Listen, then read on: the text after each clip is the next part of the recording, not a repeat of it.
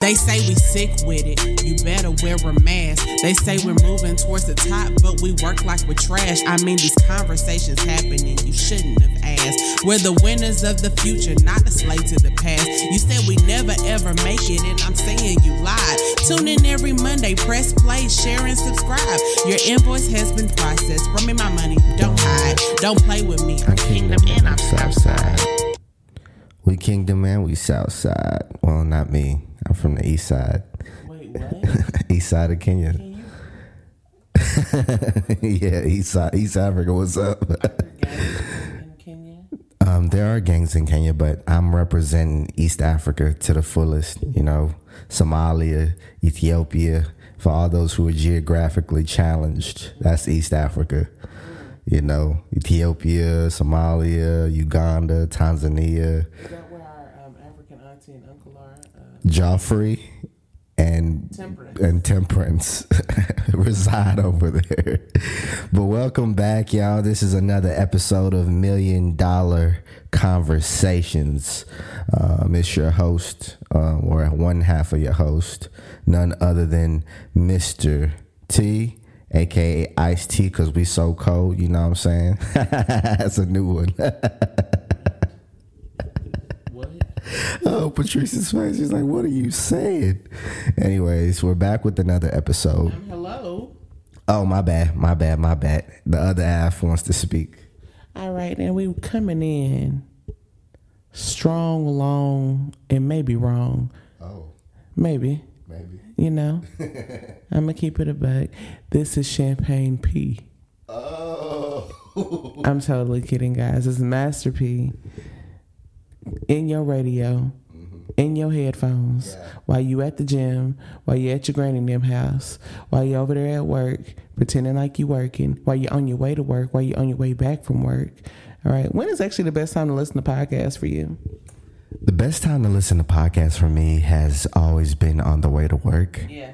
Because it kind of sets the tone for like, man, it's going to distract me from what I'm about to endure. It's seriously self-care. The ride to work is seriously self-care. Like, it's like a whole situation. I be hoping for traffic sometimes. Is that weird?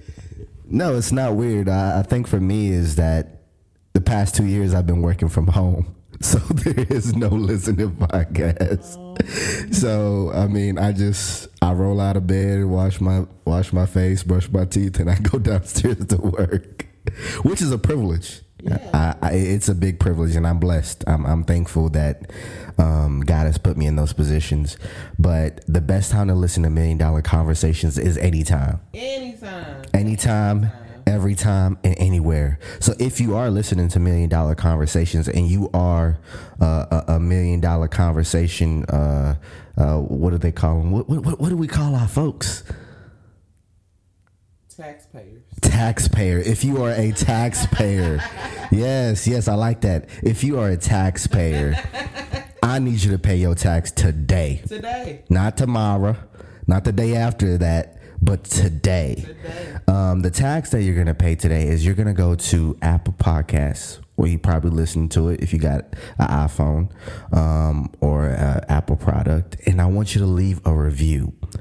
We've been giving y'all gems. We've been giving y'all so much over the past 30-some episodes. The very least they could do is leave a review. Okay? Very least. If you want to go a little further than that, go follow us at Hustle Blends, and also follow us at Renown.tech, and follow us at both of our individual accounts. Slept on tweet, slept SLEPT on tweet, and for my wife at Faith Boss. The official one, the Faith Boss, THE Faith Boss, all one word. This episode is brought to you by Hustle Blends Coffee. It is a premier coffee brand that is on the way to the shelves all over. Oh no. It's going to be in shelves all over the world globally.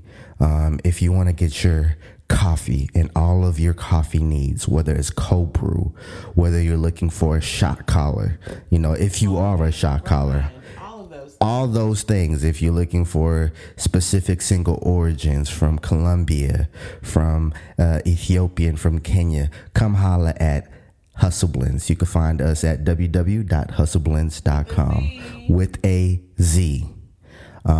Back to where we were. So today's episode, we just want to have fun. Patrice gonna do a little shum. Oh my gosh, I've actually never heard you say that before. Tweety, what are your top 3 favorite bougie adult expenses that you enjoy? I actually enjoy not being able to touch the item until it gets to the front door. So let me explain. Delivery for everything, food, right? Groceries. I'm not trying to look for nothing. I'm not trying to, like, when Patrice be sending me on these errands, I'm in the aisle looking. You said E14, right? It's gonna be right there, and I'm like, nah. Like, can we just order it and it be there? If I'm looking for a specific watch, that's my thing. I have my collection. I'm like, well, this is when I get that money. This is the kind of watch I want. So I don't want to go pick it up. I want it to be delivered at my front door. And I follow it all the way. Oh, wow. So I look at it when it shipped off in transit at the front door. I don't care what I'm doing. If I'm at work, I know it's there. So I think for me, it's a bougie experience that I do, which is, I like when I shop for my things for it to be available at the front door, not at the store. All right, so let's talk real quick. Let's talk about the fact that a lot of things that we call bougie are really just normal experiences for white people. But they're just things that black people have not been used to doing for so long, that therefore we in our own communities call ourselves bougie because we're wanting or expecting a certain experience or quality of experience that we may not be getting. So I would say one of my favorite bougie experiences is Amazon, 2-day shipping all day long. Like, if I can't get it in 2 days, do I really want it? Do I actually want it if I can't get it in 2 days? Like, the longer I wait, the less I want it. Right. Yeah. I agree with that. So I guess we said experience. Okay, so for me, I wouldn't even consider it bougie. It's become normal as far as like ordering things and having them right there. But I think an adult experience that has been great, maybe it's like, trying to think here. I could tell you this. One experience that I thought I would never really get into, that I was like, this just ain't that. I never thought I would appreciate grocery delivery. I never did, because I always enjoyed like the perusing. Like, I'm one of them people, I can't sit in the mall for too long. I don't want to sit in there for hours upon hours. I don't like touching stuff on racks. I really don't. I don't like little people's kids running up in between the hangers and playing hide and go seek. Like, to me, it's actually more disruptive to shop in person. Like, I just do it if I got to sometimes. But if I can shop online for it, that's fine. Now, I didn't think I was going to get into like Lyft or Uber. Like, I always thought that was going to be super weird. Like, why am I getting in somebody's car?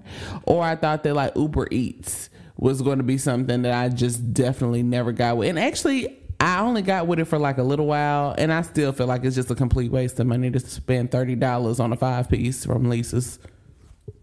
I really do. What I don't like is the fact that there'll be some questionable individuals who bring the food. So then you're like, should I eat the food? Usually they put a sticker, but like, let's say you get the food and like the sticker is like half open. You're like, maybe it's a mistake. Or why am I missing like 10 of my fries? Being put in a position where you're so hungry, you kind of just go ahead and go in. Yeah, I think this. You can't fight it. You can't afford to fight it. You're so hungry. You're right. I think for me, it's changed. Like, when it comes to food, I'd rather go get it and see it for myself. Tweety, we have chosen violence so many times when it comes to food. I know. We go to Waffle House. We like Waffle House. Dang. That is not an experience I thought we would share. But Waffle House. Let me tell you the grandeur of Waffle House. I was pregnant. Let me tell you the grandeur of Waffle House. It's like, you anticipate that you're going to a dirty space you have put your guard down. You know that you're going to get the tea when you get there. You're not going to leave a Waffle House without being like, whoa, that's an experience. Whether it's the service, whether it's the people around, you're going to be like, oh, wow. Like, and if you go in at night, you really getting an experience. Oh, yeah. That's when the truck drivers pull up. That's when I used to go there like 3 a.m. Like, we'd be up in there like club hours, the start of the club crowd. Go ahead. And so, like, during, like, breakfast hours, it's packed up in there, you know. So you want to go in there at the right time. But if you go in there when they're kind of closing, it's closed. You're going to see dishes everywhere. They don't close. Let me explain to you. Let me explain to you. Waffle House itself doesn't close, but the employees close the Waffle House. So the employees pull up on you and be like, yeah, you know, we close for the night. But it's supposed to be 24 hours. And like, yeah, the dishes, and we ran out of the flour.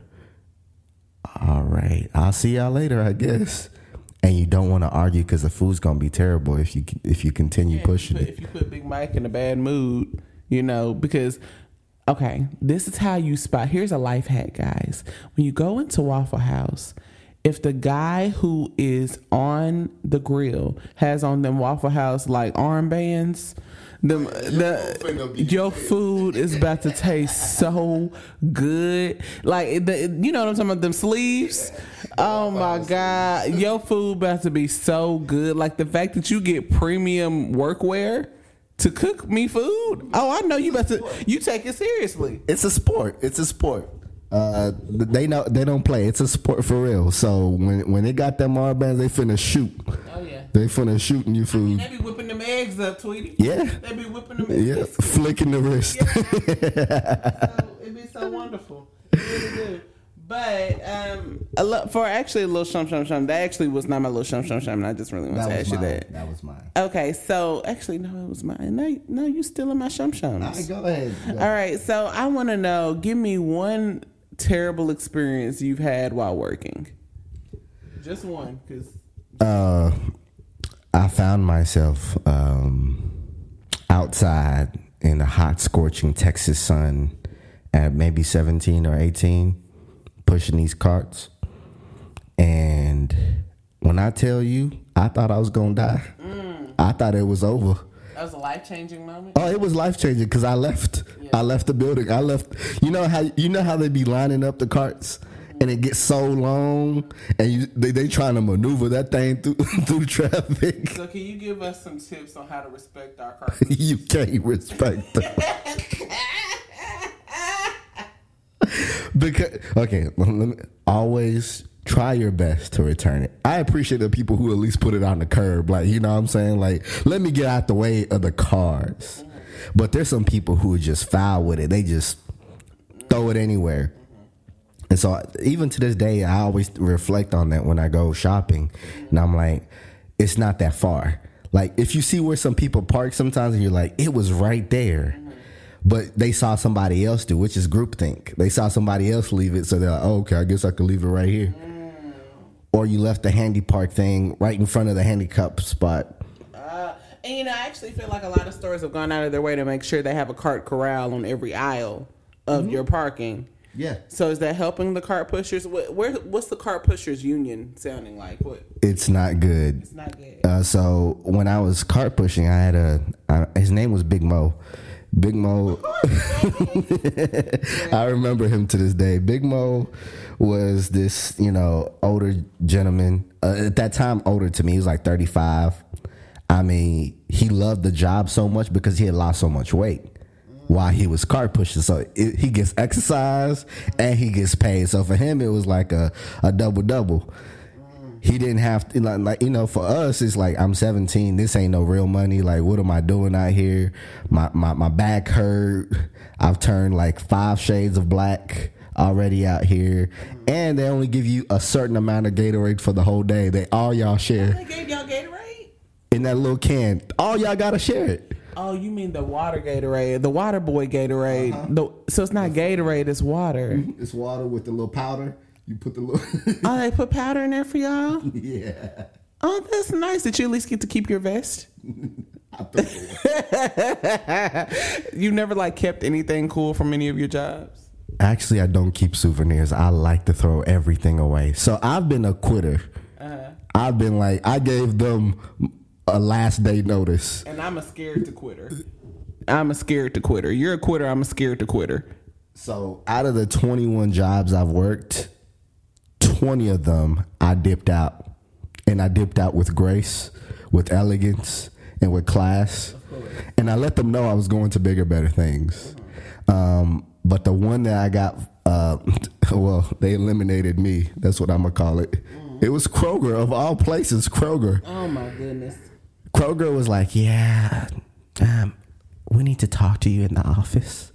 I was like, okay, ma'am, I'll come to the office. They're like, yeah, your performance.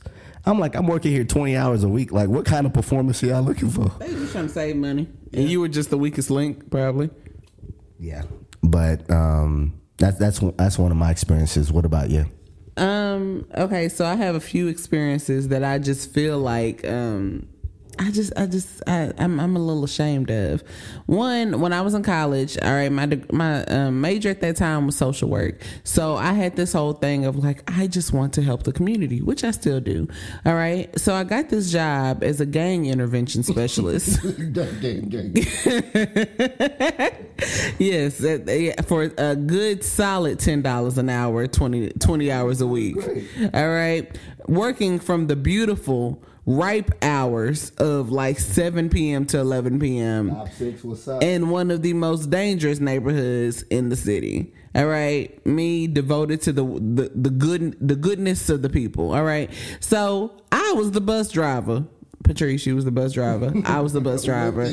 I was all up in the Boys and Girls Club bus with it, all right? Because I'm like, why can't these people walk here? You know, I'm asking all these extra questions. Like, that's not a part of the program, Patrice. Like, you got to go get them in the bus. So I'm going to pick up people's kids and them, all right? We got, like Shay Shay getting on the bus with, her 2-year-old daughter and coming up to the Boys and Girls Club, because the whole thing about it was like, it's keeping people off the street. It's keeping people out of trouble. Long story short, all right, I had been in like way too many situations at this point. Like, I worked there for maybe 2-3 months, and like it was too much going on. Like, people who had just got out of prison was fighting in the gym over basketball, and I'm like, oh my gosh, what makes men fight? What does make men fight during basketball? Fouling and like trash talking? I think it's pent-up aggression. Well, anyway, they was about to fight, and they was like, man, I got mine too. And I that's all I had to hear. I got mine too. And I was like, you know what? I'm leaving. I can't do this. So one day I was getting ready to go to work. I didn't leave that day, but I was like, that was like my first warning shot. Got it. Get it? Yeah. No pun intended. Yeah. And I was getting ready for work one day, and I was over at Tweety's house. Over his parents' house, and I was talking to them about like what I was enduring. All right. And I was really trying to look for like a silver lining to stay, but I'm not gonna even cap with y'all. I was really looking for a reason to go. And so, have y'all ever did that? Like, can you admit you've ever done that before? Like, you've shared a situation, you're like, look, I think I should go, but I think I need extra help in knowing why I should go. Not me. Not you. When I made up, Tweety knew his worth. I did not at this time. All right, Tweety knew his worth, and Tweety was a bad, you know what? He's a bad chick for that. All right, but me on the other hand, I explained it. Tweety's brother, shout out to Hastings, was like, Patrice, leave now, because they don't give you a 2-week notice when they about to get rid of you. And that has stuck with me since that time. That was probably about 5 or 6 years ago. So shout out to my brother-in-law Hastings for just giving us that good word thing that he did not know was all the way prophetic. Yeah. My last one was, I was in Bryan, Texas, and I was looking for a college job, and I was on Craigslist. And I found this job. Where blessings flow. Yes, where blessings flow. And I found this job that it was for carpet cleaning, blotting out carpet and stuff. And we got on a bus. And when I said, they came and picked you up? No, I paid for it.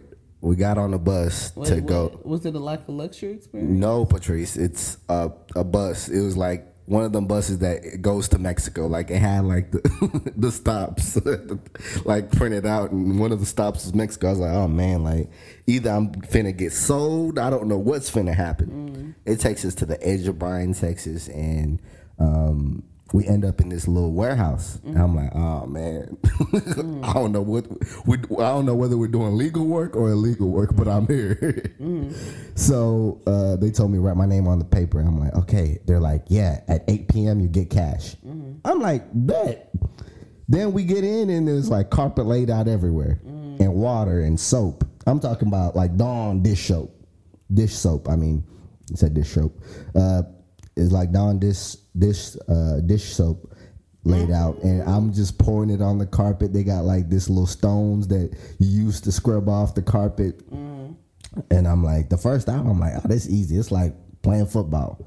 When I tell you, when it got to the second hour, I dropped my little soap, I dropped my little stone thing, and I dipped. Yeah. I was outside waiting for the next bus. Oh my God, sweetie. Terrible. No, look. Life changing. That's why I can't do physical labor like that. That's just not me. So shout out to Craigslist, from where all blessings flow. All right, y'all, let's go ahead and get into our faith conversation. So a call came through this week. All right, and there was a question that was asked for us to answer on this here podcast about why people in our age group are leaving the church. Why are millennials leaving the church? That's a very good question, and actually I would like to debate that millennials are not leaving the church at the same pace that people actually are thinking. I think we're actually getting a really large influx of millennials coming back to the church. Because of all the events that are going on. Like, it's hard to say there's no God when everything that is happening around us is pointing back to that there is surely a God who's yet still on the throne, who's yet still powerful. But just to answer why people may think that, I think that millennials are the generation where there's a lot of theories, a lot of free thinking, a lot of like, Jesus was black. There was no J. Was no J in the word. And it's like, well, when you study it, you're right. In the Hebrew terminology, there is no J in their, alphabet, but there is a Y, and that's Yeshua, which is the same thing if you translate it back to English. But that's neither here or there. But the millennials are really struggling to find their place in the church. So, for example, Lecrae had an album called Church Clothes. And he's not a millennial. He's a little bit older. I think I don't know what they call him. The people who were born in the 80s. I don't know what they call them. Some of them are millennials. Some, but he's out of that. He's like late 80s. See, because I want to be politically correct, but you keep going. I'll Please verify. Verify if Lecrae is a millennial. But I believe he's out of that range of millennial. But anyways, he had an album called Church Clothes, and it came out. And it was like, well, how do we dress when we go to church? In the past, you suited up, you booted up, you got to come correct because you coming to the throne of the Lord. You got to come correct or don't come at all. The ushers will look at you and be like, look, you got to dress with the gloves on, just like me. And I come from a church where, when I was growing up, if you ain't got no suit on, you didn't come correct. You got jeans on, everybody looking at you. That's what I come from. I have the Roach Report. Lecrae is 41 years old. That makes him Generation X. Millennials start from 1981 to 1996. Thank you. I figure he was out of the range, and I think he's, he's by a year. He's aged well. 41. That's fine. Still young. But I figured that he was definitely somewhere outside the range, but still makes sense to why he wrote what he wrote, because as younger people, a suit may not be in your wardrobe. But I do see the value of it. So back to even millennials, like feeling wanted in the church, having a well-balanced understanding of God and still feeling like you're not being treated as a child. Yeah. And I think sometimes, the older generation would have a way of really looking at you as a child and not as an adult. So it kind of calls you to be like, what is my place in the church if when I go there, I don't see a lot of me? Right. And when I'm there, I'm being treated as such. I'm a part of the youth department. I'm part of the youth department. And like, well, I am 26, 27. Like, why are we still talking? I mean, I'm young, but like, I'm not 18. I'm not going through 18-year-old problems. Why am I being put in that same category?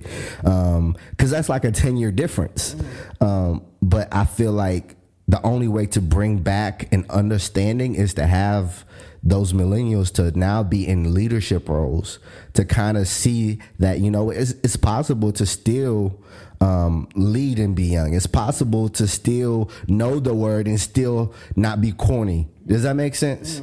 Like, not to say that the older generation had corny things, but like it was their wave. It's how they did certain things. And like nowadays, like, we do things a little differently, but we still serve the Lord. Whether it's how we dress, whether it's how we talk about God, whether it's how we have our own, like, social media presence about, this is how we spread the gospel as well. Right. Our evangelist movement is way different than going outside and doing what other people are doing. You can sit at your home and be an evangelist, because I see a lot of them all over TikTok, all over Instagram. Like, the broader reach is here when it comes to Jonathan. Hey man, calm down on my guy. Please. My guy, he's getting hustle blends. He's getting hustle blends. Hey, make sure it's cold brew. Thank you. All right, my bad, y'all. We had to get some straightening on that. But is Beatrice here? Beatrice is not here. I told you that Beatrice took an assistant manager position at Ross, and that is where she will remain. I told you that. But I think that's my understanding of how I see it, because I feel like we are millennials. No, we are definitely millennials. So I would say this. I believe that there's two different reasons why millennials may not feel that being in the physical church necessarily is going to do it for them. Maybe. One, I believe that a lot of millennials, and I'm going to speak about younger millennials, so 90s babies more so, probably came from an era where their parents went to church a lot of times or didn't go to church a lot of times, but maybe there was like a family member who always went, and maybe they felt like they saw that family member or parent go to church and, be of the church and do all of these things, but then they came home and they was a completely different person. That's the story I hear a lot of times. That's what I hear from people. People always say, my mama was always at church. She was up there 6 days out of the week, 6.5 days, maybe, she did all this. She really served God. She treated it like it was a job, but then she came home and she didn't have nothing to give me, or she came home and she was mean, or she treated people like this outside of church. And that made me feel like this about people at church. And I think millennials have it confused a lot of times about the church building and the church that God has called us to. I think that people have it confused between church people and the people of, people who are a part of the body. I think, I remember very early on. So our church, I have not been a part of a church until I was an adult. Like, when I was younger, like, I would go to church here and there, Easter, Christmas, Mother's Day type of situation, get your Easter dress, make sure you fluff your socks, all that good stuff. And then I would go there and I experienced, a lot of the same things that I just talked about. And then now when I joined church, I was like, okay, I'm joining as an adult. I had a different perspective, everything. So I can't really speak from the whole, like, I was brought up in church. I know all of these old 100s. I know this and that. I know what to do for Easter speech. Apparently, like, the crowd goes wild for Easter speeches. Like, I didn't know how to do none of that. And so when I came in, it was from an adult lens. I think what I do love about the challenge of having to deal with, like, how do we appeal to millennials, is that one, you have to speak to them. Yeah. One, you have to know what the pain points are, where they are even in their walk, in their faith. Because sometimes people assume that you don't know the word. Right. Like, based off of your age, people assume that you haven't studied enough. Right. Like, so I've been approached and like, well, did you know about this? I'm like, yeah. Mm-hmm. Did you know? Yeah. Yeah. Like, the people associate the experience with the Lord over the years to be more powerful and potent over, you know, your new experience or your new understanding of the gospel. But, you know, that's not how God views it. God deposits to whoever his babies out here. Right. Yeah. So what I've always faced, you know, as growing up, or like, I remember my old church, I used to help teach, like, you know, the young adults who were not young adults. But anyways, that's neither here nor there. But I used to help teach the class, and in those classes, like, oh man, you have such great wisdom and such knowledge of the word for a young person. Yeah. You have such great understanding, and you're so great at teaching to be so young. Yep. I can't wait to see how it's gonna look when you get older. Yeah. May God bless you. You may have a seat now. I'm gonna teach better than what you just taught. And it was like, it's not a competition. It's not.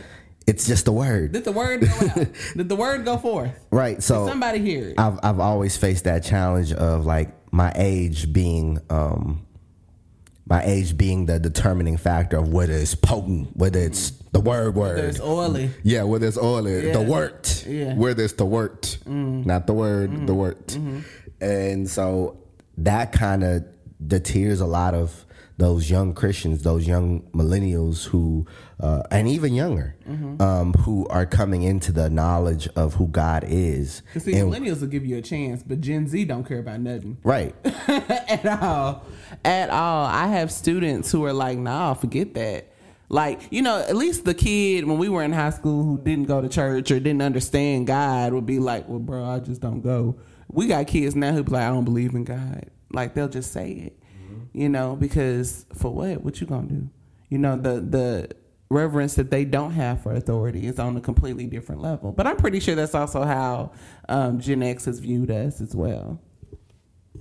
So just to wrap it up, I think it all comes back down to when you don't have a space for people to come in and fit in, what happens is that people feel left out. And a lot of the time, not just millennials, but when I think of the generation, you know, after millennials, I don't know what they're called. Gen Z. What happens is that them feeling left out almost causes them to rebel.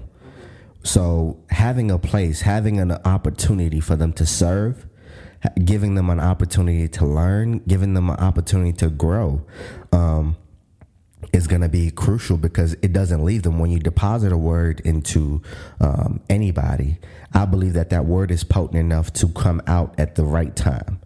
And sometimes we deposit the word and want to see the fruit of it immediately. Well, you know, we prayed over you, we talked about it.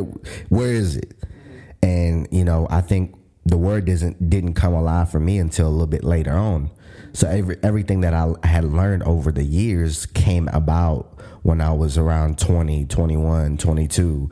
But over the years, it's always been deposited. So sometimes we're like, oh, they ain't paying attention. They don't care. And so you kind of hammering all these things into them. But, you know, in life, I believe that God knows how to use experience in life to teach whoever. So I don't think the millennials are lost. The millennials are definitely not lost, but I believe that also another thing that I didn't think about is the subculture of being a millennial in church, because there's this perceived notion that, okay, are you having fun? Like, do you have to dress like that? You know, are you able to do this and do that? What happens? I believe it's significantly different for married millennials in Christ, or not in Christ, but just, well, in Christ for sure, but also like who attend church, it's very different for them versus the single millennials. It's very different because it's like, okay, well, at least you came with your boo, y'all got a family, y'all sitting up there, y'all real cute, you know, blah blah blah blah blah. All right, but then, you know, if you're a single millennial, like, and you're desiring marriage and you come to church and the pickings are slim, and you know, it's little BB cousin them who came to church too, and you know, he do this and he do that, and you feel like, well, he's in church, like all the other guys I like or all the other girls I like, they don't come to church, type of thing. I feel like that's also a determining factor. No, should your marital status determine, you know, how committed you are to church or not? No, I'm not saying that, but I do believe that that is a thing for a lot of people, because at this age we're at, like, people are looking to settle down, you know, find other people to kick it with, you know, they're looking for community within community, you know, and should they not find it, or should they feel like, bro, like, I've had more raw conversations with my people in the world, or I've had more, you know, thought-provoking conversations with other people, as opposed to sitting here in church and maybe my church friends, we just talk about this, that, and the third. Maybe we just talk about church. What am I growing? I feel like that relationship building and authentic relationship building is also kind of keeping people from, you know, joining and things like that.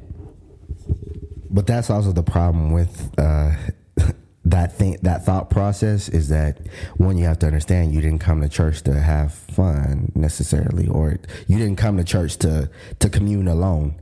That is part of it. That's a benefit, you know, of community, but you came for yourself first. Yeah, of course. So I think that sometimes people have the concept of, like, if there's a lot of single people and I'm single, guess what?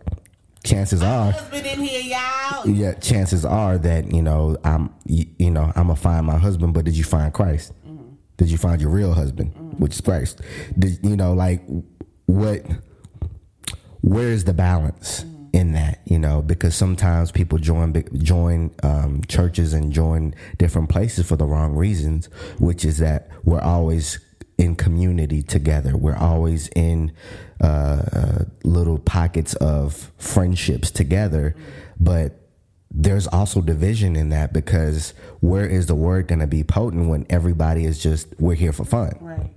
So there has to be a balance of, like, if we're here, there's a level of seriousness of, like, let's grow together, not just really care about your soul. Yeah, like I'd rather be on some, like, hey, how you doing? Happy Sunday. Rather and us really grow together than me open my eyes, like, oh, like, you single? What's up? What's going on? Like, if that's your motto every time you go in, it's gonna be hard to find Christ, or why you join, or why you're in a place. So I think there is a balance. I do see the need for, like, I did come here and I am single and I am dealing with these things, but how do I save my soul first? How do I grow in the word first? And maybe you don't have, you know, the misconcept of having to find your husband at church is so different to me, because it's like, you don't have to find them there. You might find them at the grocery store. You might find them at work, and then you bring them to church. Like, it doesn't have to be, you know, because you're thinking, like, well, if I find them here, that's the best person. Mm-hmm. Not always. Yeah.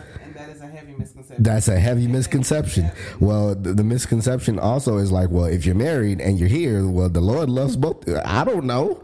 That's just, you know, you came in together. That might be just it. Yeah. So, or that there's happiness there. Yeah. That's just what people see. But I believe that people say that because they've heard it from their parents or their grandparents. You want to find a good man? You want to find a good wife? Go to church. Yeah. But where does that say that in the Word of God? That's it. And I think that that's a lot of what millennials are battling with, just kind of deciphering what they've heard for all of these years versus what they experience and what the Word of God says. You know, hey, go find a good man or woman at church. That's nowhere, that's nowhere in the Word. Or come as you are. That is nowhere in the Word. You know, I believe that they're battling a lot of these cultural references that oftentimes, if you don't study the Word, take precedence over what the Word actually says. But y'all, we're going to move into business right now, because we're going to move into business. So we had a lot of raving reviews about our business conversation last week, about all the things and everything. So this week I wanted us to kind of touch on just like, so you launched. What does that look like? So you launched. Was it successful? So you launched. How you feeling about it? All right. So you have just launched a brand. Okay. You got everything in motion. You got your all right. You got everything going. All right. You got your LLC going. If that's what you need, you do not always need an LLC to prove your entity. You could do an S corp, you can do joint partnership, you could do all those different things. But anyway, you have gotten your DBA, you have gotten your, reselling license or your selling license, you have gotten your trademark, your copywriting, your stuff. You just in the lab with it, you making sure that, you got your checklist going, Ain't nobody about to steal off on you, all right? And we're gonna talk more about why ain't nobody about to steal off on you, okay? Just hold up, just wait. Don't get up yet. I know you gotta go to the restroom, but just wait. Just hold what you got. All right. This is free. We taxing on this one. Anyway, so you got your social media handles going, all right? You I mean, like, who? Can't nobody get this? Can't nobody get this? Wow. This hot. This hot. You know what I'm saying? All right. So now, you got your logo all up in the place to be. You got your products lined up in your kitchen. You know what I'm saying? You got your t-shirts already pressed, laid out, folded, fried, dyed, laid to the side, put in the little wrap. You got everything on. You got your little greeting cards going. You got all this stuff, right? Okay, listen. And now you got your website. You go on the good Facebook from where all blessings flow. And our older generation who is not too keen, they're getting a little bit better on online shopping, but they're not, they're not all the way there. All right. You put your website in there and boom. I'm live, baby. I'm out here. Surprise, shawty, I'm here. All right. You pulled Deontay. So you might get a sale or two that day, or you might get a lot of sales, because people are like, man, hold on. Like you didn't popped up out on us. You didn't create the whole album, and we didn't even know. You have probated on Facebook. What has happened? All right, and then after that, you expect those sales to keep coming, and maybe they don't come. All right. You've launched though, right? So the reason can't nobody touch your product is because people don't know what it is, or people don't know what you do, or people don't know anything about what this is. Like, they're happy for you. Oh my gosh, this is exciting. But I want you to take it in right now that it'll never be nearly as exciting to everybody else as it is to you.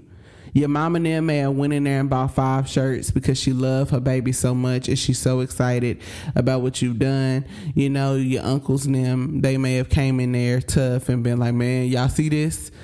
Or you could have the complete opposite reaction, which unfortunately happens a lot more often than not. And your people sit up there and won't even share your post. All right. Now I'm gonna free you from that real quick, because let's talk about what launching means. All right. You got all these things in place, but how do I find your website? If I'm a normal nobody, not a normal nobody, but if I'm just on Google search and I'm trying to find bracelets, but you sell bracelets, how do I find that? Am I supposed to just look up on your social media account? Am I supposed to just look up on, what you do? Am I supposed to ask somebody to ask somebody to ask somebody? No, if this was 20 years ago, it would have been an ad in the paper letting me know that you had, bracelets, that you had this and that going. Did you take in emails while you were preparing for your launch, or did you just pop out? We did. We just popped out. All right. And we've experienced both sides of this. We've experienced people being like, oh my gosh, a disruptor coming in tough with the coffee beans. All right. We've also experienced people be like, who is y'all? All right. We've experienced both of these things. But my question to you is, how did you prepare your audience for what you got going, for what you got started? How do they know to buy? What did you tell them to buy? What did you share with them to buy? Did you show them how to use your product? Did you educate them on what you do? Did you educate them on how you do it? Did you tell them the process? Did you show them the behind the scenes? Did you prime them and nurture them in conversation about what's going on here? Because that is what, we do when we launch. So Tweety is going to share a little bit. What you got going? I got I got what they need. What you got? I got what they need. All right, go ahead. Don't be tough on yourself. I believe that you don't know what you don't know. So we are here for, this is not straightening. When I mean, I want y'all to pay keen attention to what we're saying here. If you are a business, you have launched, you're about to launch, you got your wings out, you got your airplane on the runway. You like, we finna go high, baby. You excited. But you truly don't understand how other businesses are thriving. One thing you have to get out your head, followers equating to dollars. They don't. Get it out your head. They don't. Yeah. Followers don't equate to dollars. Especially when you are a brand, when you are selling a product, when you're selling a service. There's don't get the game twisted. Maybe somebody is getting paid by another brand to advertise for, them. But when I talk about you are trying for people to buy your product, your services, your items. You just trying to get somebody to click on your website. Followers don't equate to dollars. Mm-hmm. They are just there to witness what's going on. We here for the hoopla. We came to see what's happening. Something popping off. All right. Let's go back to what is the most important part of building your brand, building your business so that you can launch it correctly.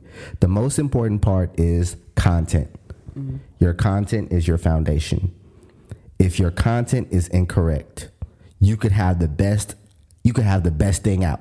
Mm-hmm. It got this kind of stuff. You can have all your stuff laid out correctly, but if your content is incorrect, start back at step one. All right, so is content just a pretty picture or a nice graphic?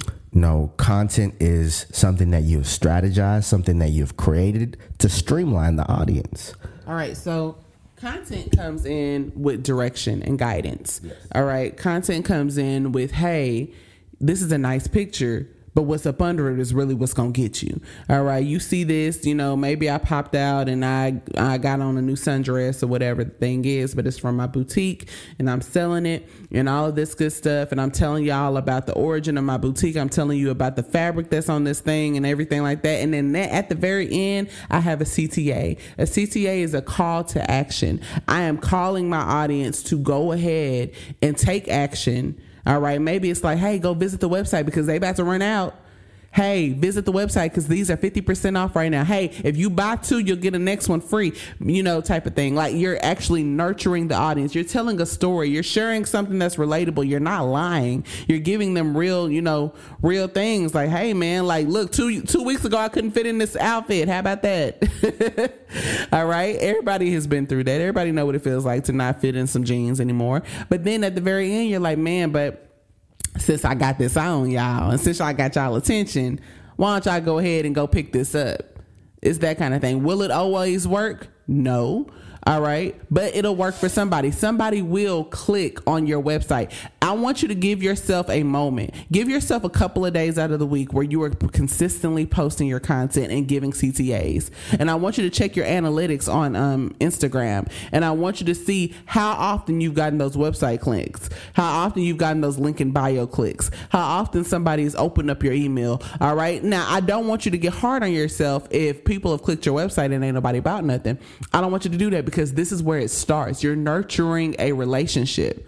All right. I want you to see how many accounts are following you or have paid attention to you that do not follow you. Because this is the thing. If you are actually being strategic on the type of content you're posting, you want the people who aren't following you to pay a lot more attention than the people who are following you. The people who are following you, I want you to ask yourself, okay, where do I know these people from? I know these people from school. I know these people from work. All right. They just kind of watching. All right. They're kind of being spectators. All right. We want our customers who are out there. We want the net to be out there. First thing you need to know is that, are you posting relevant content? Are you posting consistency, or are you posting consistently? And are you posting with creativity? Did you just go and find what everybody else is doing and just decide to do a copy and paste? When you're posting with relevancy, that means that it's relevant to your product, it's relevant to your business, and it's relevant to the industry that you're posting it for. So you've launched, the website is up, but have you asked yourself, like Patrice said, who is my audience? What is the age range for my audience? And how are they going to get to my product? If you haven't asked those questions and you just put it out there, who's going to buy from you? Then defeat comes in. Oh, man, ain't nobody want my product. They all hating. Yeah. This is a dope product. So you're like, I gotta cast out my net. Everybody has thought that. Yeah. Think about it. Everybody's like, if I cast out my net further, if I really blow up and I everybody is following me, I'ma sell my product. Okay, they've seen me. I got 7,000 reels, or I got 7,000 views on my reel. But you never gave them an actionable thing to do. What they supposed to do with that? It's funny. All right, congratulations. They laughed. That's what you told them to do. So then you get frustrated and you begin to create businesses within a business. So your original idea was to do this. Now you're trying to pivot. Pivoting is not bad when you know what you're doing.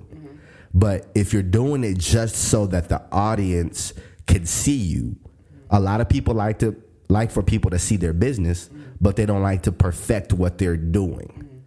Oh man, look, I produced this in 2017. Same thing. The packaging changed. That you're always gonna find out that your audience will tell you what they like and what they don't like.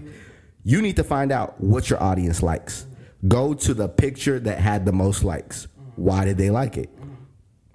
Go to the product that has been bought the most. Create that product and maybe even find why they like that product. Or do you have reviews on your page? Have you asked people about how they liked, whether it was the delivery of the package, the content in the package? If you don't make your customer happy, guess what? They won't come back. And I've also said this before in the podcast, and it was spoken from experience. Strike while the iron is hot, y'all. Strike while the iron is hot. If you selling plates, if you got potato plates that you selling, and you just posting a picture of your pretty potato plates online, and somebody's like, "Oh, I want some," and you just bypass the comment, that's money. Like there's money. Food, I feel like sells so easy. I feel like everything else you really got to convince people of. But apparently anybody will eat something, that, hey, it look good, I want it. I will pull up right now. I will stop what I'm doing to go pull up, because food is just a high commodity for all of us, right? But the thing is, I want you to think about, man, I need to direct them somewhere. I need to take them somewhere. If I'm selling hot potato plates, all right, this is where they're going to buy it from. I don't care if it's a Square site. I don't care anything. I would advise you not to do Zelle and Cash App, because things just get really messy with that. I know we've talked about that before, and I don't think we ever explained why you shouldn't do that. But I think it could just get really messy. And oftentimes it just comes off unprofessional. Cash App should be for one of those like, hey, we going out to eat and I left my card at home. Can you spot me? Type of situations, not for business transactions. But anyway, I believe that, just nurture your audience. All right. If you post a picture of some food or whatever that you possibly plan on selling or that you're trying to sell, don't sit up there and post a picture of your potatoes. Somebody sit up here and say, "Oh, I want some," and then you can sit up here complaining about how you ain't had no sales today. Don't do that. Don't have nobody all up in your DMs either, because that gets messy. You might miss a DM. You might, you're taking time away. If any time you're taking time away from something you got to do, you are losing money. Period. So I just want to leave y'all with this, that every customer is a building block to your building. And sometimes we take for granted the customers because there's somebody we know, or somebody that, is like, oh man, they just bought it, I guess, But when we look at when we start our businesses, the first thing that we're trying to get is the approval of the people closest to us. So you'll start your launch and you're like, all right, my family gonna pull up. Surely they gonna pull up. My friends gonna pull up. Surely they gonna pull up. My Facebook folks, they gonna pull up. Surely they're gonna pull up. You're guessing. Guesswork don't work in business. You have to know exactly how you're gonna mend the net, how you're gonna build the audience. So it starts off with, what is your touch point? How do you make a unique experience for the customer? How do you launch a campaign to get the audience? So a campaign could be like, all right, I noticed that these 6 cities are really selling, good when it comes to urban clothing, or when it comes to selling milk. I don't know, whatever you sell. I'm going to launch an ad campaign to reach out to these cities while I am building the brand, while I am even building the website. I am going to get some foot traffic. I am going to get people to see that I have a product worthy of seeing. So why do people make commercials about things that are coming soon? So you could buy it. Why does Apple tell you about the new Apple phone before it come out? So you can have your money to buy it. So getting you ready for it. So you will look everywhere and be like, man, like for the past month, they've really been going hard on this, marketing. Music. I mean, they'll play a little snippet of it.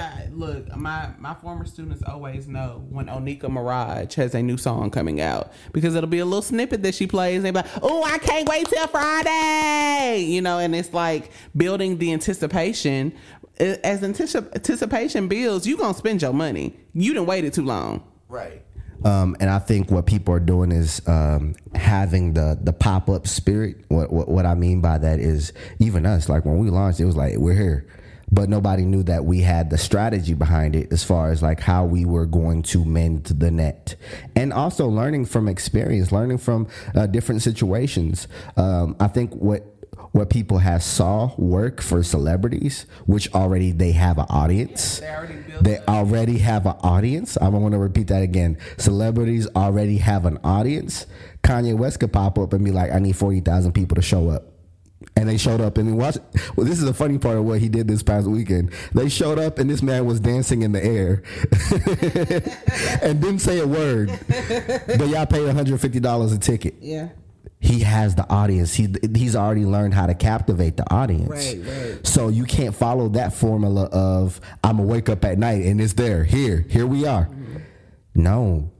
Promote even while you are creating. Mm-hmm. Promote. Let people know you're here and you're here to stay. You're a brand that's not going anywhere. Mm-hmm. And lastly, when you have the resources, which it means that you have the things to create the product, show people how you do it. Mm-hmm. Show people, this is my process. I am here to stay. I am, if you're a designer, I am a designer. This is how I do my, why do you think all these people who are going viral are winning? Because they're showing like, hey, this is my product. I am unafraid and unashamed of who I am and what I do. And here it is. Mm-hmm. And you're going to see me, and you're going to keep seeing me, and you're going to keep seeing me, and you're going to keep seeing me. I think we also need to touch on, and I mean, we just giving away just two. We just give it. But no, seriously, we're only sharing it because, again, like I said in the last podcast, not that we're speaking from a graduated place. We're speaking from a learned place, from a place of like, man, like we've made these mistakes. And it's not like we're just multimillionaires yet. But this is $1 Million Conversations. All right. So I would like to believe that a lot of the businesses and the people who are listening to us, all right, and may have taken that gem or may have taken that jewel or may have taken that little piece of chicken, and put it somewhere else that, hey, we are attributing to their net worth and they attributing to ours. How about that? Thank you, God, where all blessings flow. So listen, I believe that if I go on my email right now, I'm going to see so many promotional emails from places that I may have not even bought this month. Okay. I may have bought one time last year. I may have bought 2 months ago. Shein, Fashion Nova, Pretty Little Thing, places like this. The Nova. All right. Look, I have not bought a MAC product in at least a year and a half, at least. When I tell you these folks text sometimes they the only ones texting my phone the entire day. When I tell you how often they text me with, hey, buy one, get 150% off. Hey, we in Ulta now. Hey, we just relaunched this. Hey, we just did a collaboration with Tiana Taylor. Hey, we did this and this. Hey, come in and shop. Hey, they're promoting the same things over and over again. Because the thing is, it's not that. I think sometimes in our own basic psychology, we're like, if I keep mentioning the same thing over and over again, I'm going to lose somebody, or somebody's not going to pay any closer attention. No, sometimes you're refreshing their mind and letting them know, no, wait, we do got that. We do got that. Hold on. If I keep on talking about this one thing, you're going to forget about this other thing. And this other thing in my store makes money too. So I'm going to talk about that thing too. Do not be afraid to promote your happenings. If you have services, if you have products, don't be afraid to. I promise you can't beat Fashion Nova. I promise you. I've never even bought anything from Fashion Nova. I think I just went on the website one time and they like wouldn't let me get any further until I put in my email address or something. All right. And then 30 emails later, like they're like, you gonna buy something. You are going to buy something. What you want? We got something. We got something for you. All right. So I need you to treat it like that. If you're really into this business thing full time, if you're really trying to make real profit off of it, if you have services, if you have this and that, email them folks. It's okay. If they don't open the first email, they may open the second one. If they unfollow or unsubscribe, the 50th, you know what I'm saying? Everybody don't open their promotional emails, but they see them. Everybody at this point in 2021, most people have the email app on their phone. Most of them. So even if they don't open these emails, they see who it's from. All right. If somebody unsubscribes, that's fine. Bounce back. Look, at one rare occasion, somebody cussed us out via email. It's fine. They was like, I can't believe you're emailing me. We was like, you got some issues, but you need to go sit down somewhere. You need to put that before the Lord. But we had to go ahead and move around. All right. So the thing about it is, do not be afraid to email your people. If you have a text app, don't be afraid to do that. If you're reaching out on social media, don't be afraid to do that. Just keep going. Before we continue, do you have a business plan? Mm-hmm. Not idea. Mm-hmm. I mean, that's one thing we skim right over. Yeah. You're calling it a business, but is there a plan in place? Mm-hmm. Do you know everything that you're about to do as far as how the outline, what you're going to sell, who you are, what your brand identity looks like, and how people are going to come and see what you have. Do you have a shop? Do you have a service? What are you doing? And how are you going to get to the next level, which is creating a marketing plan? Before we even get to all the stuff we talked about, do you have a business plan? If you don't, stop right there. Create a business plan. You could create a business plan off of a napkin, off of a piece of paper, and you could structure out, this is who I am. This is what I do. This is even my motto. So every time somebody sees me, I have a tagline. What is your tagline of what you do? Especially if you're doing a service. Please have a tagline. If you mopping floors, I need to hear your little 1, 2, 30 second, little spiel. Spick and span is the plan. Right. The man. But the most important part is that when you are having a marketing plan, or you're trying to innovate and show people that you're doing things differently, be authentic. This copycat stuff, it gotta go. Let me tell you why. When you're doing, when you are building your brand based off of what you see other people do, you're going to fail 9 times out of 10 because it's going to be somebody else's formula. That formula may not work for your God idea, because when God drops his idea on you, he gonna give you the instructions, not somebody else. So when you have a God idea and God has dropped it on you, please create an authentic plan from a place that is just from God to you, so that when it comes out, people are like, we've never seen nothing like this before, or this is different from what other people are doing. So please have those things together. All right, y'all, we are going to go into our relationship conversation, relationship and marriage, and all of those good things. And this portion of our podcast is sponsored by none other than, hold on, let me get our notes out. Vintage Magazine. All right, so Vintage Magazine is an online publication ran by Jade LaSure. This publication is focused on lifestyle, fashion, relationships, and all of the above. It's pretty much like Essence, Ebony, and all of those great things, but online. All right, so you definitely need to check out vintagemagazine.com.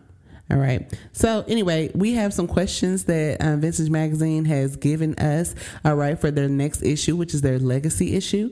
And we're going to go ahead and address it. So, Tweety, how has business shifted with the life of a newborn?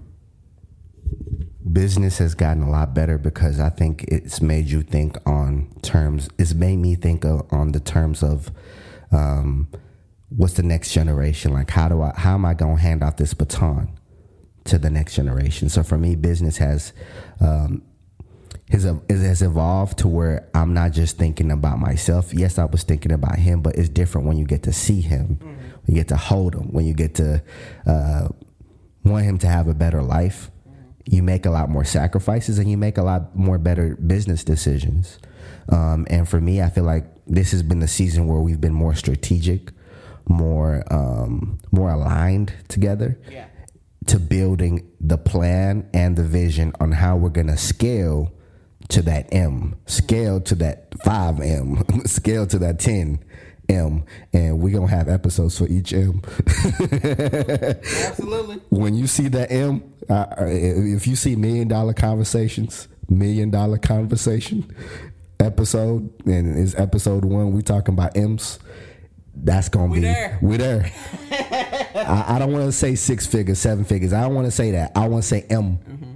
The M is here. But it's really made me think of how to get there and how to daily work to get there. Yeah, because it's attainable. Yeah, it's attainable. Go work, people could go out, play around with business, do all what you want. But I have such a clear vision on how to get there that now it's just a matter of putting some actionable steps to arriving there. M is on the way. All right, Tweety, the next question. Next question I have is, what is the one thing you learned about the other in doing business that has made our love grow as a unit? All right, I would definitely say for me, Tweety is a finisher, and that influence has definitely just rubbed off on me because I was a good starter, and would, somehow in the process get defeated and be like, forget this. All right. And I feel like, and that's why I feel like I can really relate to the business section of our podcast so much, because I understand I don't want to finish this, or I got far enough, that's good enough. But Tweety is a finisher, and because he's a finisher, I admire that so stinking much, that no matter what, he's going to finish a thing, and he doesn't let it affect where he is mentally, and he doesn't let it affect him emotionally. He's like, okay, I'm gonna get this done. Okay, you want to talk crazy to me? Okay, I'm gonna still get this done, and I'm gonna move around, and I'm gonna get my money. He doesn't get emotionally involved into business matters, and that's something I completely admire about him. All right, my question for you is, what do you pray for Hustle Blend's legacy to be? I pray for Hustle Blend's legacy to be a business that leaves behind opportunity for other families, opportunities for people both here and abroad, and to represent Christ in everything that we do. I pray that we're able to help any community that we're around, that it's more than just delivering a bag of coffee or delivering cold brew to corporations and entities. But I pray that the legacy will be that we represented Christ in everything that we did, and we did it the right way. My next question for you is, how does it feel? Sorry. Here we go. What should we expect in the coming seasons from Hustle Blends? All right, so one word, innovation. You are going to expect innovation from Hustle Blends. Every year, every day, really, we are really trying to meet our customers at a closer pace. place. I'm sorry. Starting with coffee at home for the people who make it at home, but we're going to make it a lot easier. Okay, we got Cold Brew. We're going to come out with more products that are beneficial to our customers. And we're really just looking at what our audience is. We're looking at our demographics. We're looking at, okay, what do you need in this season? What are you actually needing from us that we can actually provide? So we started off with a whole lot of different things, and then we just scaled down to, okay, we're going to focus on these things. We're going to push these things. And also just customer retention. You are going to see from Hustle Blends a place where the hustles truly blend. You're going to see something that really elevates people's business and their mindset about life. You're going to see a lifestyle brand that people have in their homes that is really going to just elevate everything about them. That's what you're going to see from Hustle Blends, and that's what you should expect. So follow Hustle Blends and tell your cousin Sue too. All right, so Tweety, last question. Tell me, how has marriage been a benefit to our business? What kind of business partner am I? I mean, when I tell you Patrice is the creative engine of Hustle Blends, that I believe even in our marriage, her creativity has really brought about so many great moments. And I believe that working in business together made me actually love her even more, because aside from the challenging moments, even the challenging moments, I put them in there in business. What I've learned is how to work together. You know what I'm saying? Like, it's one thing facing challenges by yourself and being like, well, we're just going to keep thugging it out. Let's go. But it's another thing being like, I can't leave you behind, or you can't leave me behind. We got to do this together. Let me explain to you. It's those hard conversations of like, nah, I'm going to hold you accountable to what you said. And if I could do it in business, I could also do it in personal. Like, let's hold each other accountable to our goals. Let's hold each other accountable to the things that we're wanting to accomplish. So even, for example, like I was like, if you don't mind me sharing, I had told Patrice, I was like, nah, my dream car is this. And she had this look on her face, like, what is your dream car? And I was like, man, I want that Range Rover. Like, I really want it. And the look on her face was not like, that's just, that's not going to happen. She's like, nah, before 30, get it. Let's go. And it was more a matter of like, how do we get there? How do we, make those actionable steps so you can get what you want?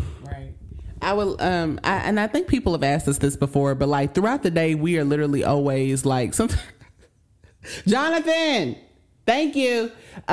Sometimes we literally email. You got our coffee. I'm telling y'all, training is so important. Please invest in the necessary training tools for your employees, because bringing coffee should not take this long. Thank you, Jonathan. We'll talk to you later in the conference room. Please wait for us.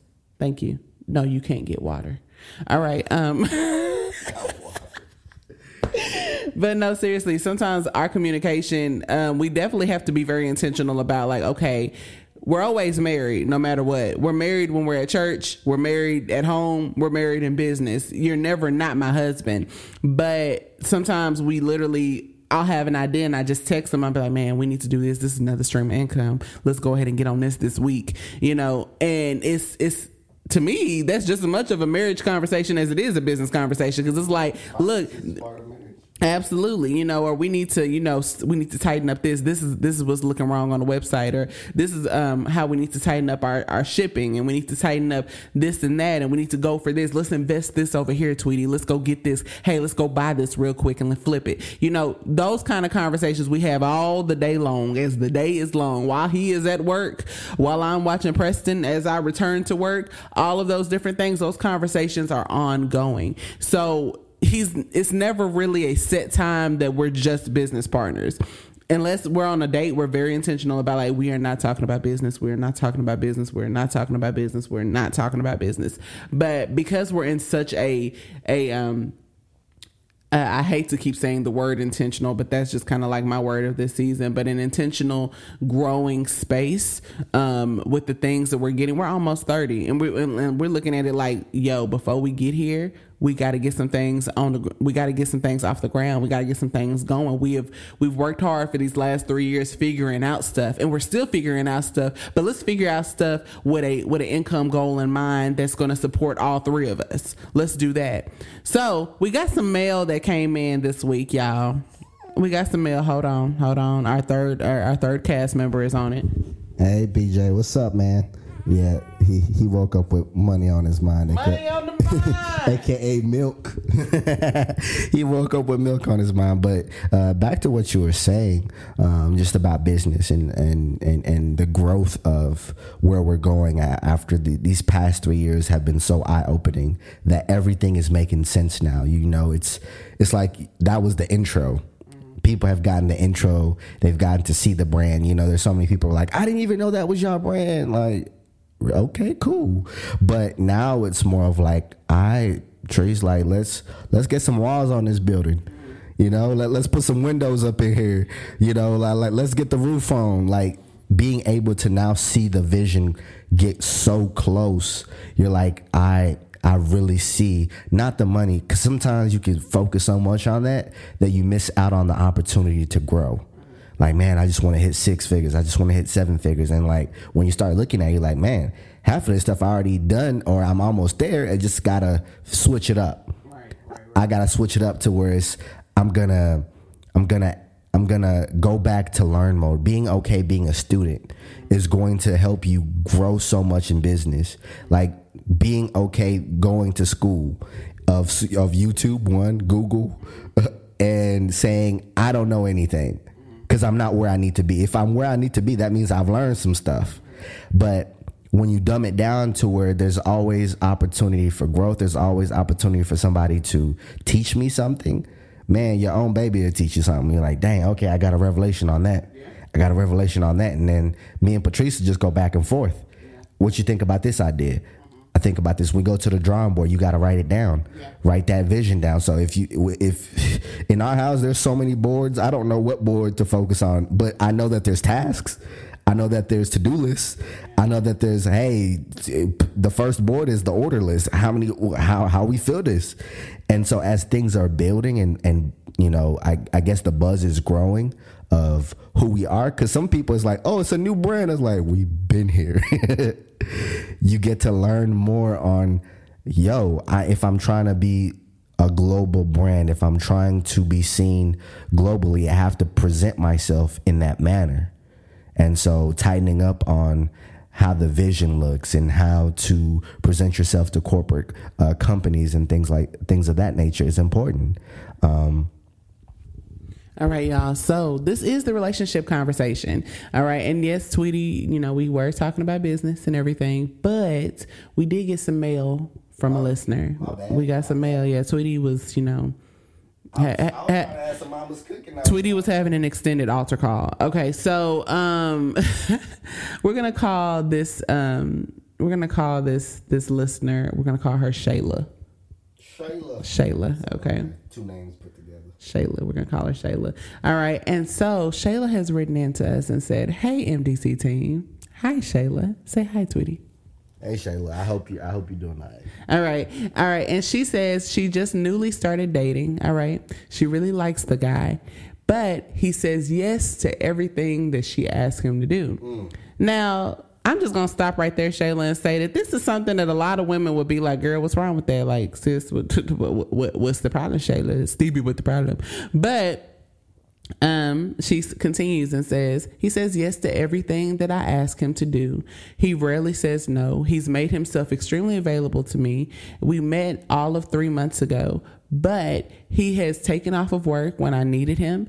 He's been present for my family endeavors. He sat there and supported me in a lot of things. And now he's talking about marriage.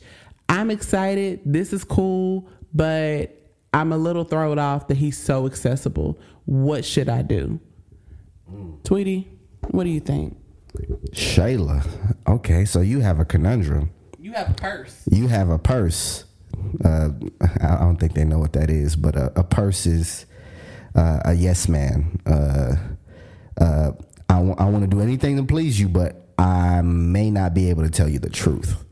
And what the truth is that if everything is a yes, at what point when there's a disagreement is there going to be like a no?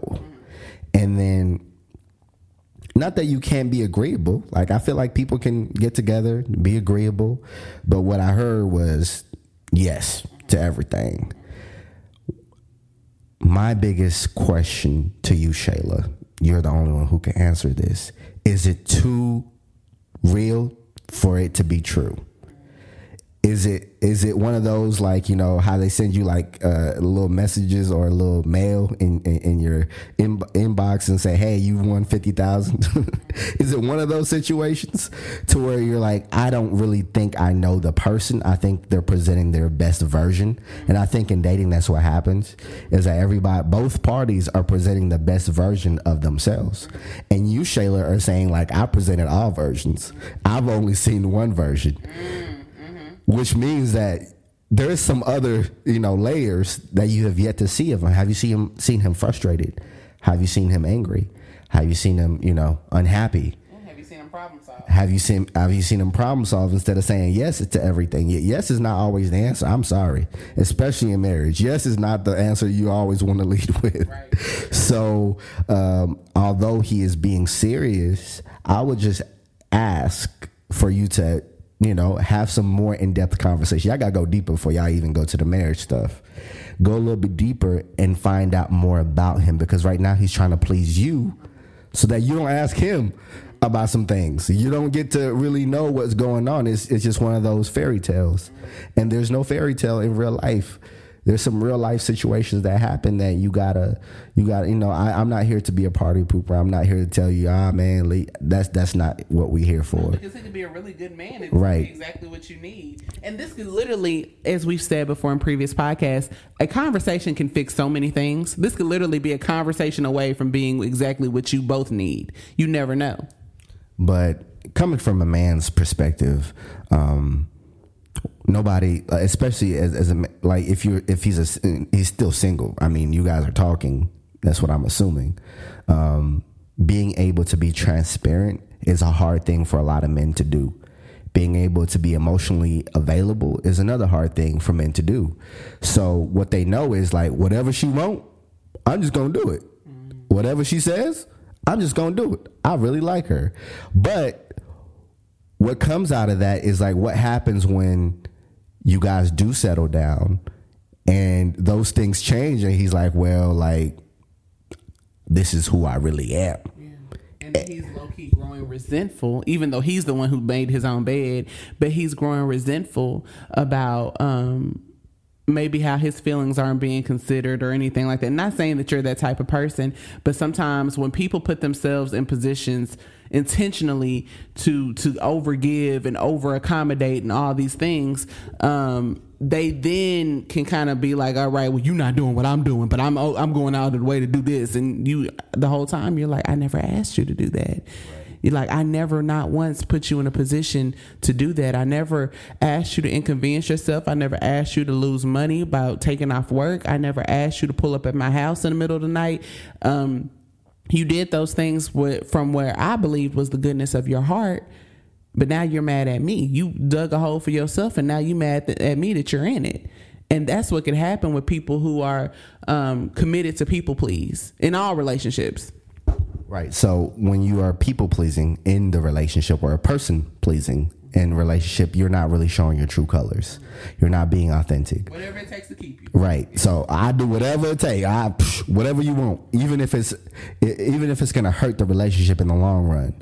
You know, whether it's a financial decision that you make without your partner, that's going to hurt your partner in the long run. They need to be involved in that conversation. Not you just saying yes to please them in the short term, but in the long term, it hurts them.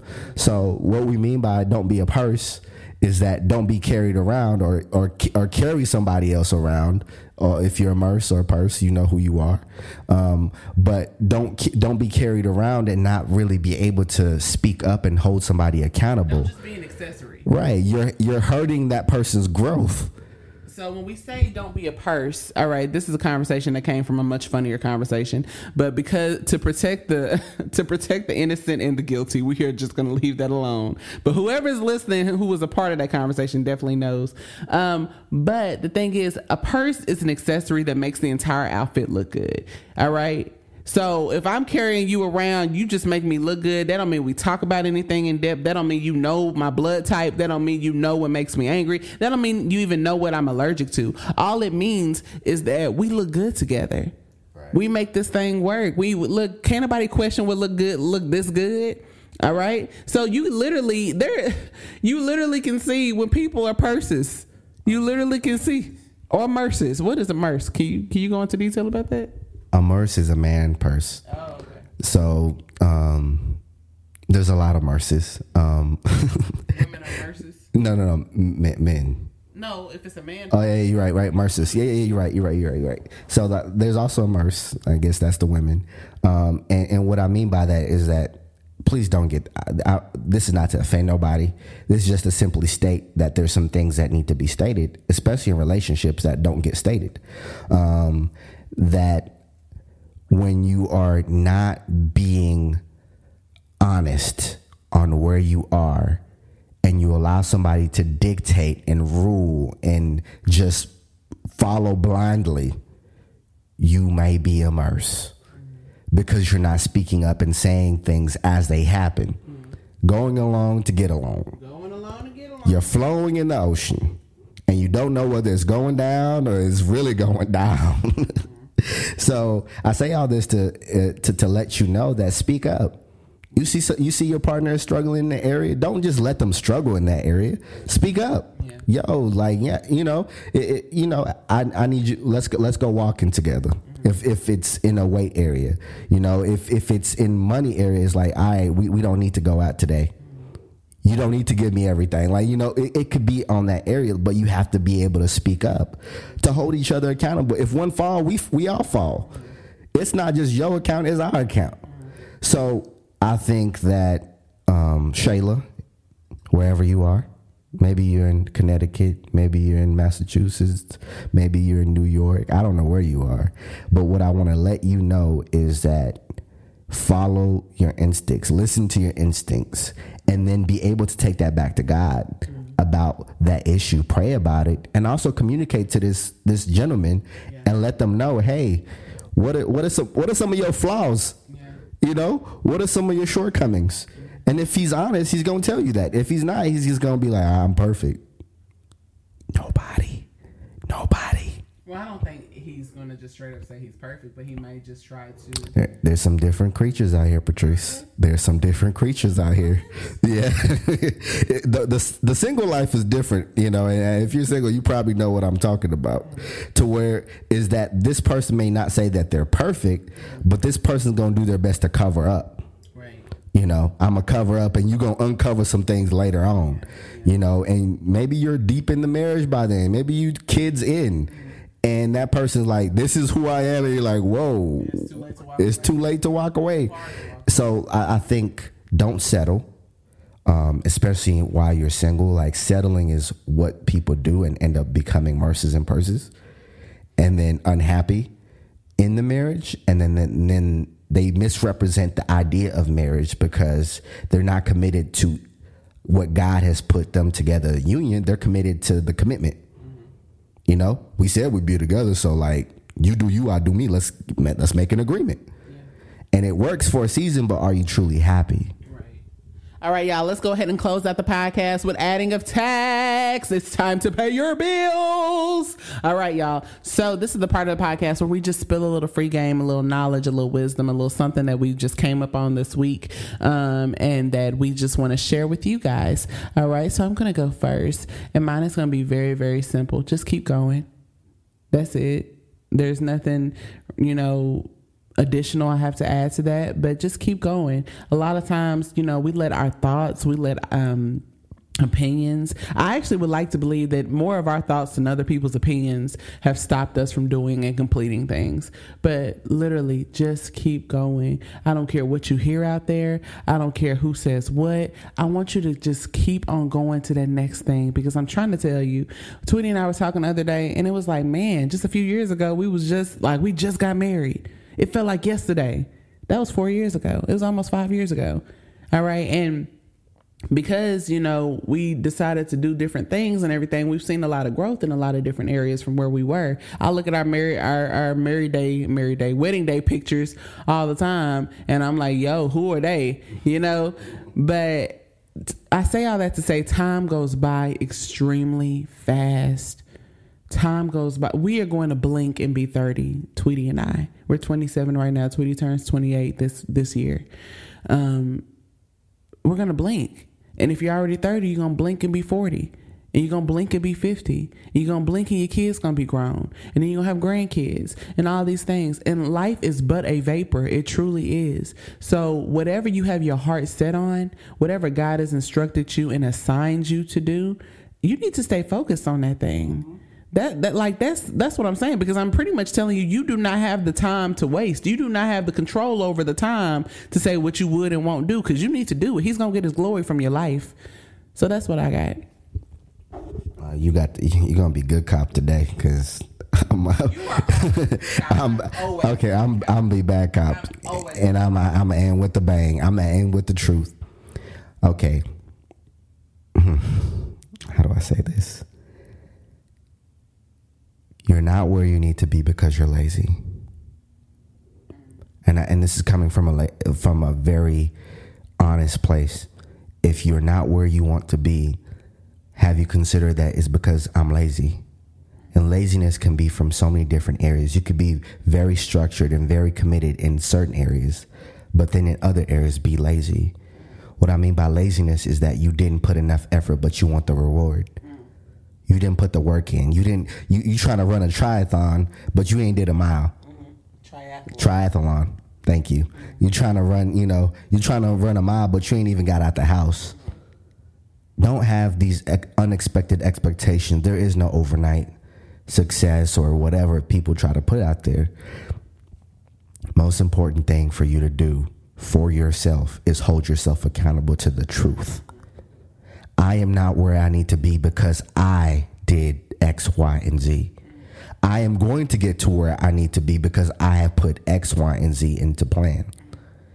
And if you're not able to say that honestly and truthfully to each other, or to your business partner, or to even yourself, you're lying.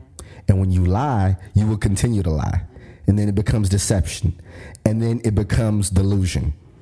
And we're just going to talk about the same thing over and over and over again. So stop being lazy. Get your bed, walk. Start walking that thing out.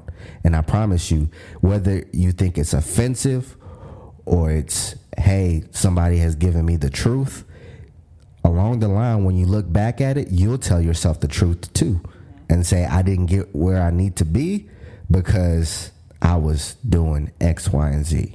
Live life, absolutely. But don't forget what God has assigned you to do. It's bigger than you. If it's bigger than you, it's going to require more out of you. That's it. Mic drop. Check your purse. We love y'all. See you next week. Bye.